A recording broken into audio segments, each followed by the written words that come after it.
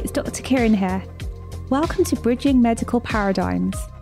In the vast and varied landscape of medicine, from the traditional to the modern, the complementary to the conventional, all paired with shifts in societal, technological and political trends, it is a tricky and tiring affair to keep on top of. My aim is to leave you feeling empowered in your engagement with healthcare, to mitigate unnecessary experiences, and aim for more positive outcomes.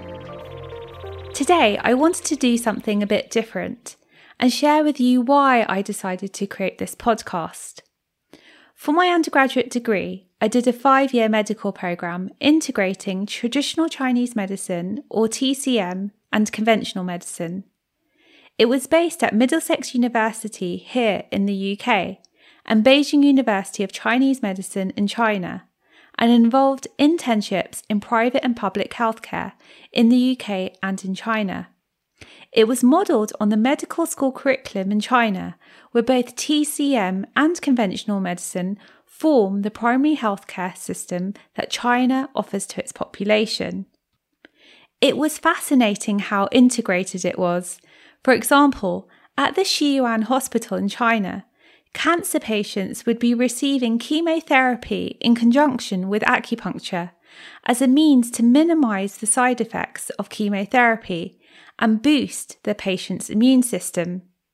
There would be patients with intravenous herbal drips and even having music therapy. I really remember lines of patients sitting at the ends of their beds with headphones on, eyes closed, and gentle smiles on their faces.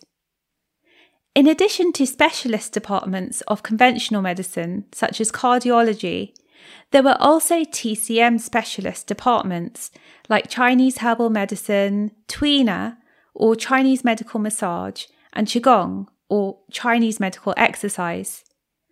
After graduation, I undertook apprenticeships from experts in the field and trained further alongside building my practice in private and public healthcare in the UK.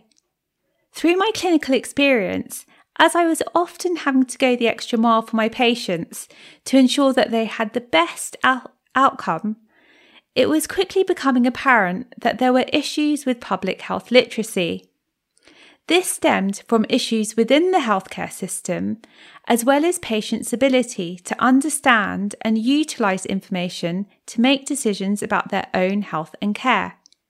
I bet you can think of issues that you may have heard of or have experienced with the healthcare system that you engage with, wherever you are in the world. How do you deal with it? How do you make your decisions? How does it impact you and your loved ones? Looking at patients or our own ability to make decisions about healthcare, this has been categorised into 3 levels. Number 1 is functional health literacy. This relates to the level of our reading and numeracy skills in order to read, understand, and act upon health information. For example, understanding instructions to calculate a child's paracetamol or pain relief dose.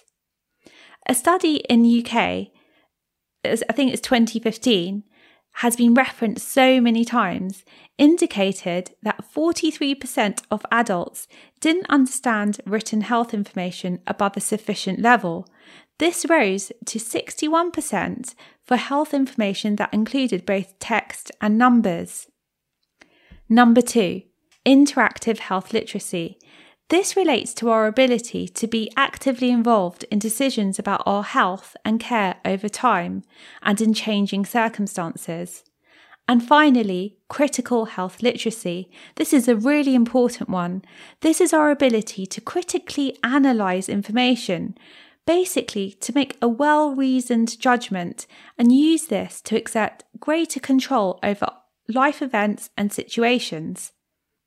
To make a well-reasoned judgment, we also need to have a certain amount of knowledge or information that you understand. Experience helps too. It needs to be based on something. Okay, so hold on to this idea. I also think assertiveness is an aspect. To have the confidence to have that discussion and make that decision about your or a loved one's health. Confidence is based on certainty. So again, if you have the knowledge, you're more likely to feel certain rather than unsure or wobbly. It's just like walking to an exam room prepared or unprepared.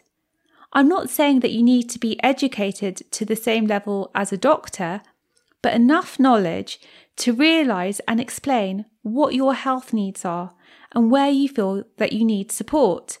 For example, to request or question a further investigation, another diagnosis, a change of medication, even accessing the appropriate health services. Also, there's the knowledge for better health outcomes. For example, knowing the benefits of activity over inactivity. I've been speaking a lot about that over the earlier episodes.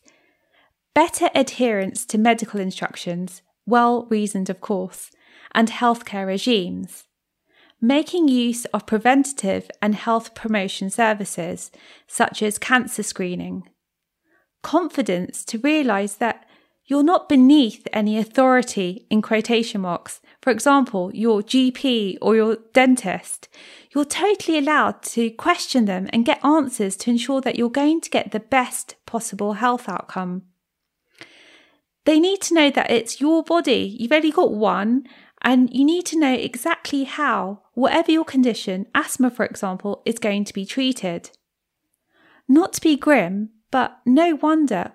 When combined with issues in the health system, it's been found that people with low health literacy, compared with the general population, are 3 times more likely to experience increased hospitalization or death, are more likely to have depression and struggle with managing their and their family's health problems and well-being.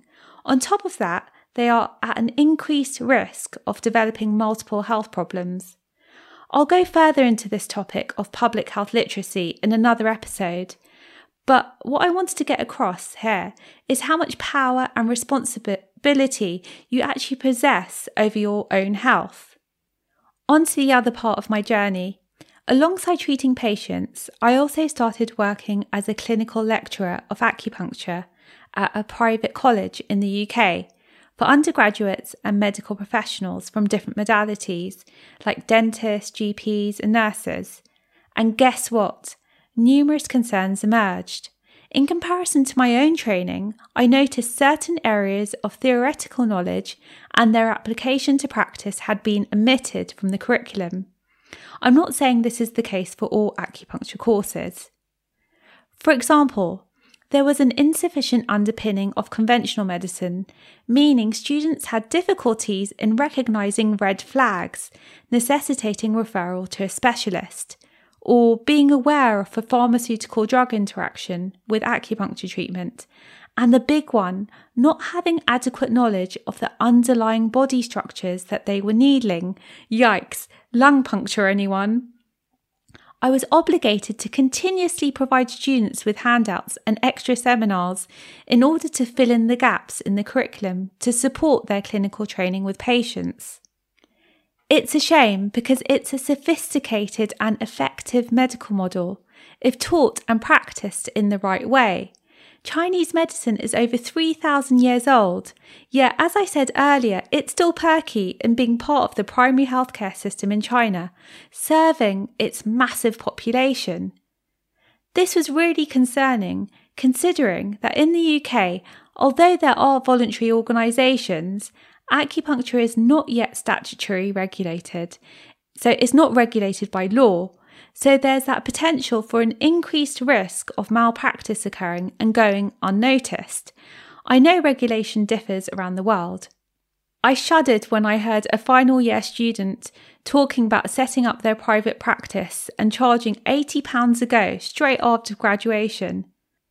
In my pursuit to improve the overall situation that I was experiencing in my clinical practice, the public health literacy issue, and as a teacher, I thought furthering my understanding into pedagogy, so that's teaching and learning, policy and practice would be the best way to go. So I did my Master's and PhD both at University College London. I won't go into the details here. But it was through the research process where I explored the vast and varied landscape of medicine, from the traditional to the modern, the complementary to the conventional, and saw how, in being paired with shifts in societal, technological, and political trends, it is a really tricky and tiring affair to keep on top of. That actually pushed me over the hump to creating the overarching theme of my podcast, Bridging Medical Paradigms, where I want to help you navigate the landscape of medicine more efficiently and effectively so you're not taken for a ride by whatever healthcare model or paradigm that you're engaging with, a GP, a homeopath, an optician, as well as information through social media, for example, and the latest health and fitness fads. And you feel empowered to mitigate unnecessary experiences, can look after yourself and loved ones, and try your best to keep out of the hospital bed, reduce that financial burden of illness, and spend more time enjoying and getting on with life. Life happens. All we can do is say that we tried our best. Okay, so thank you for listening, and I'll see you next time.